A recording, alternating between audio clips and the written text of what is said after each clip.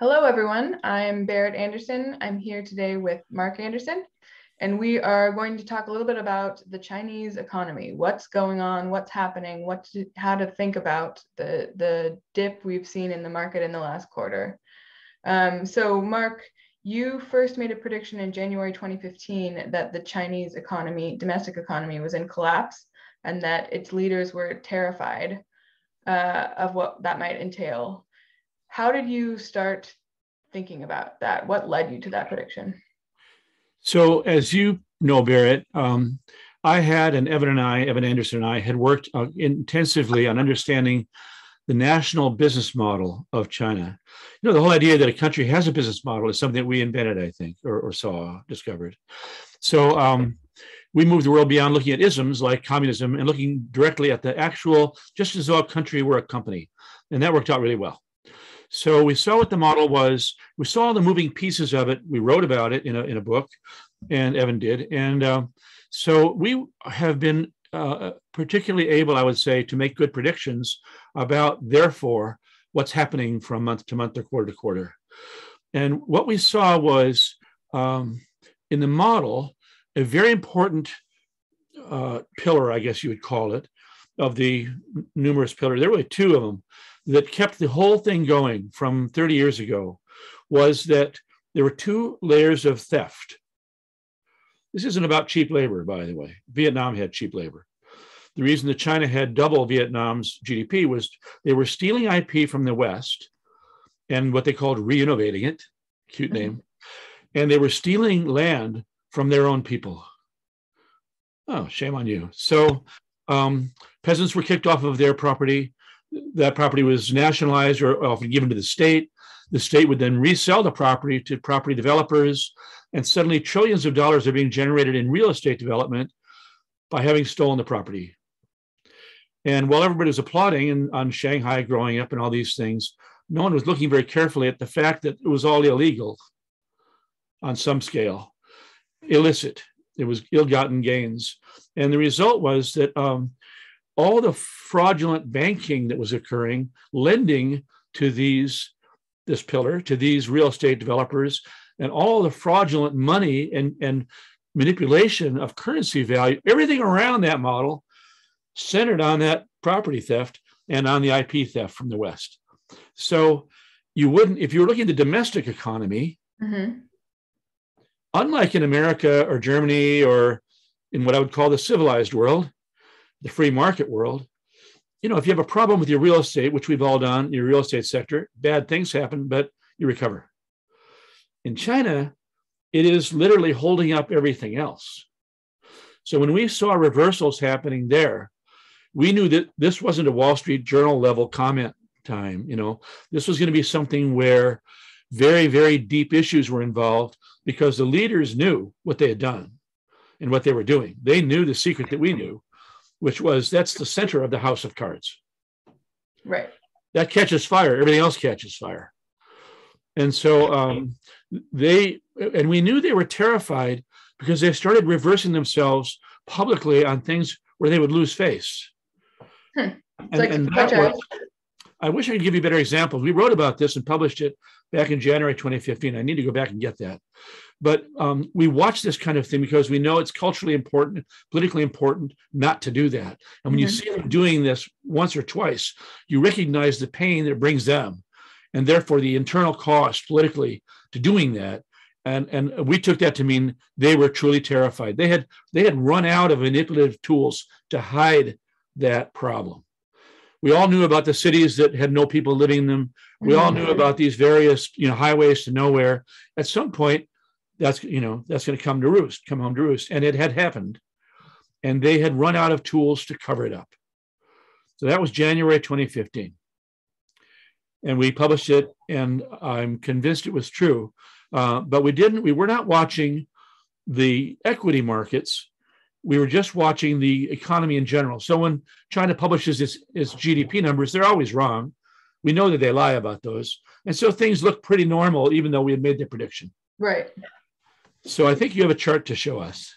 Yeah. So I'm gonna share briefly for everyone's gratification. Let me just find this. A chart from a Wall Street Journal article. So you can see what's actually happened in that market. Or in Right. the market. Oh, oops. That's the wrong thing. Anyone knows that? There we go. There we are. So, Barrett, as you're aware, but as our audience may not be, this just came out a few days ago, and we had not been tracking these markets, these equity markets. We were just tracking the actual economy. But it's a fair assumption, I believe, that the people who live in China and who are investing in these markets know much more intuitively about the health of their own economy than the Wall Street Journal does, or anybody, or even us. So what you see here is that straight vertical line saying 2015 market crash. Mm-hmm. That's happening in the middle of 2015. If you go to the left a little bit. So just about right about here, probably. Yeah, just after that peak, we made our call. So what we didn't know until last week, I guess, is that after we made that call, look what happened. We don't mean to imply it because of the call. We just got a good call. So it was the worst crash in the history of the market over this period of time. Sorry about that. Now, if you can restore that again. You'd think that after several years of using Zoom, I'd be better at this, but I'm still working on it. And what you're seeing on the far right of that chart is a very deep dive again, without a known end right now to it, right? Which is the other part we'll come back to. We are here. Yeah. Now. Okay. So tell me a little bit more about what you think happened in this area right here. For those of you who are having a hard time seeing this, we're looking at the quarterly performance of major Chinese stock indexes over the last 10 years. And if your call here was about here, tell me about how China, what led to this big bump right here? What was that? Well, there's a very technical term, in the accounting, in the investing world, Barrett, for what happened there. That's called an oh shit moment. And, before the government could get involved enough to stop it, all these people had sold their stocks. That's why it went down. And then the government steps in and starts manipulating the market, which they do all the time. They don't want to see things like that. They don't want to have their own people know the actual health of the nation's economy. And so they will constantly block trading or do their own buying, interfere in the markets so that people feel like things are just fine. They're not just fine. And that's what you see to the right of that crash. And that's kind of these big ups and then down and up and then down and up and down. Yeah. Some of that's normal to a market, but the big things are probably what we're talking about here. Okay, I'm going to stop sharing this image now. I think everyone kind of sees the general direction that things are headed. So let's talk more about what's going on now. We've seen a bunch of delisting of Chinese companies on the US exchange, but also on the Chinese exchanges. And I'm curious if you can talk more about what that means. So yeah, US is delisting almost all Chinese companies because we passed a law at last saying, like everybody else in the world, you have to have audits. And if you can't provide good audits, you're out of here. I don't know how they got through that before, but they're being delisted in very large numbers out of New York now. So good. That was too late, but good. Well, now they're delisting out of Hong Kong and Shanghai. So that's pretty interesting. So this last week, 30 companies in the property development business, we're back to that same story, have been delisted from the Hong Kong exchange because they were not able to provide what even they would call, what I would call fraudulent audit statements, what they would call audit statements to the regulators there.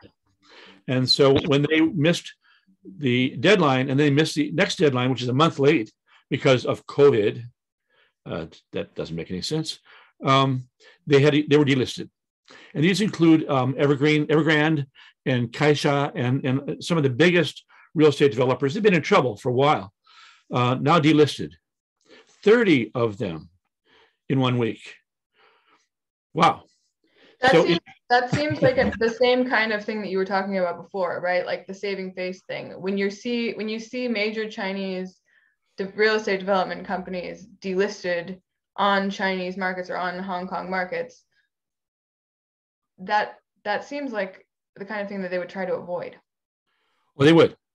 They did. They avoided it for a month, hoping something good could happen. When you issue fraudulent audits, and I don't say this lightly, I think all Chinese audits are fraudulent because they're declared to be properties of the state and they're state secrets. So they're treated as though they're security issues, which that therefore means the PwC and everybody else who's involved here can't tell the truth. Right. Doesn't have any transparency into what's really going on within the companies. Exactly.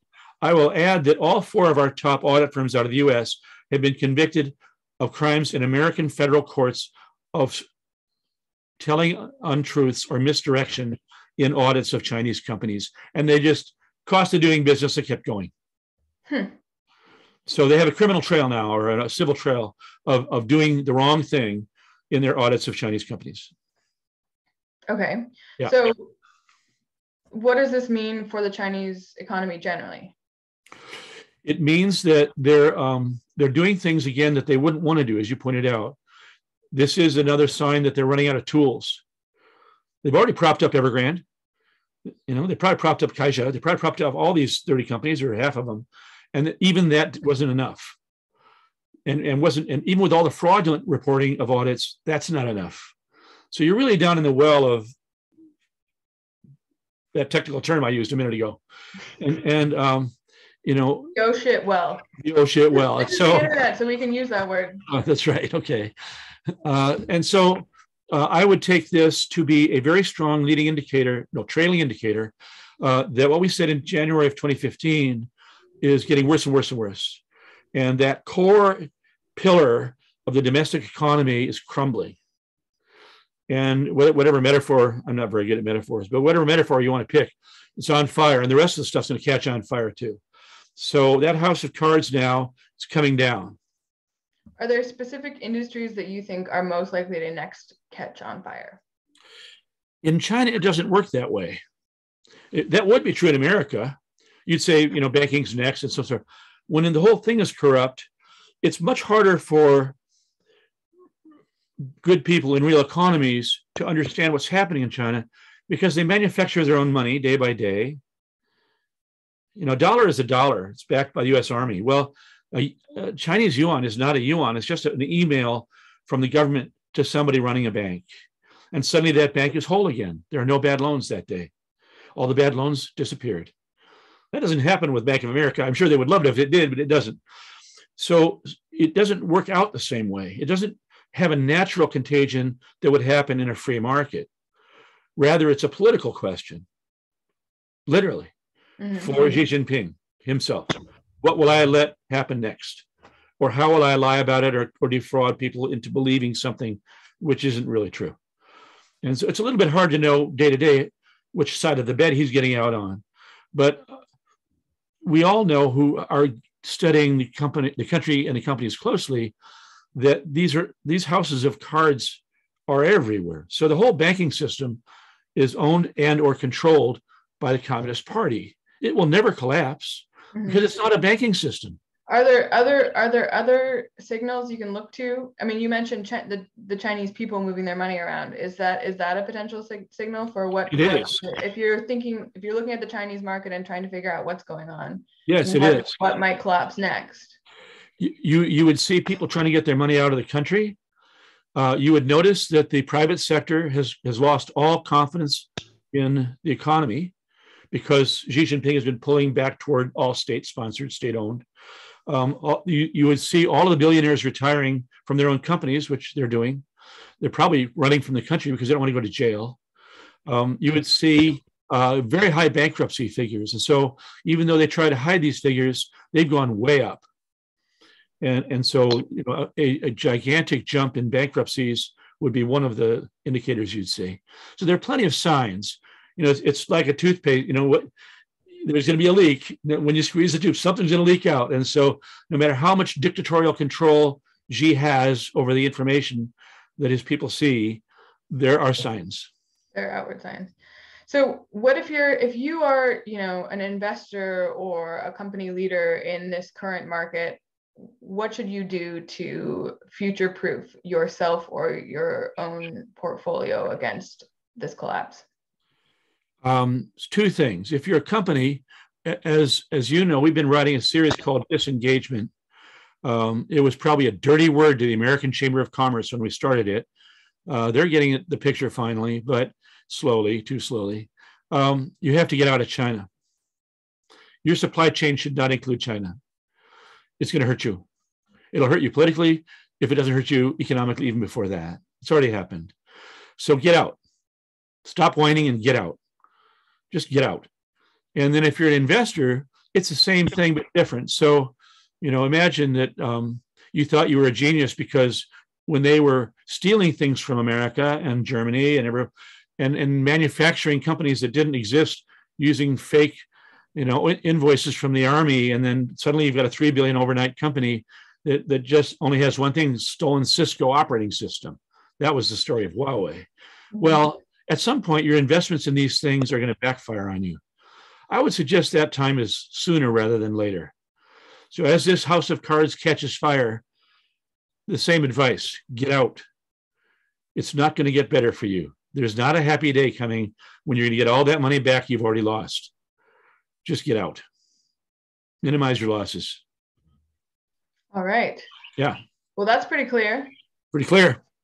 No gray area there. Well, thank you very much, Mark, for your time today. We will be back next week with another video blog for all of you about whatever is most pressing in the world. Look forward to talking again then. Another exciting, upbeat video from us. Thank you.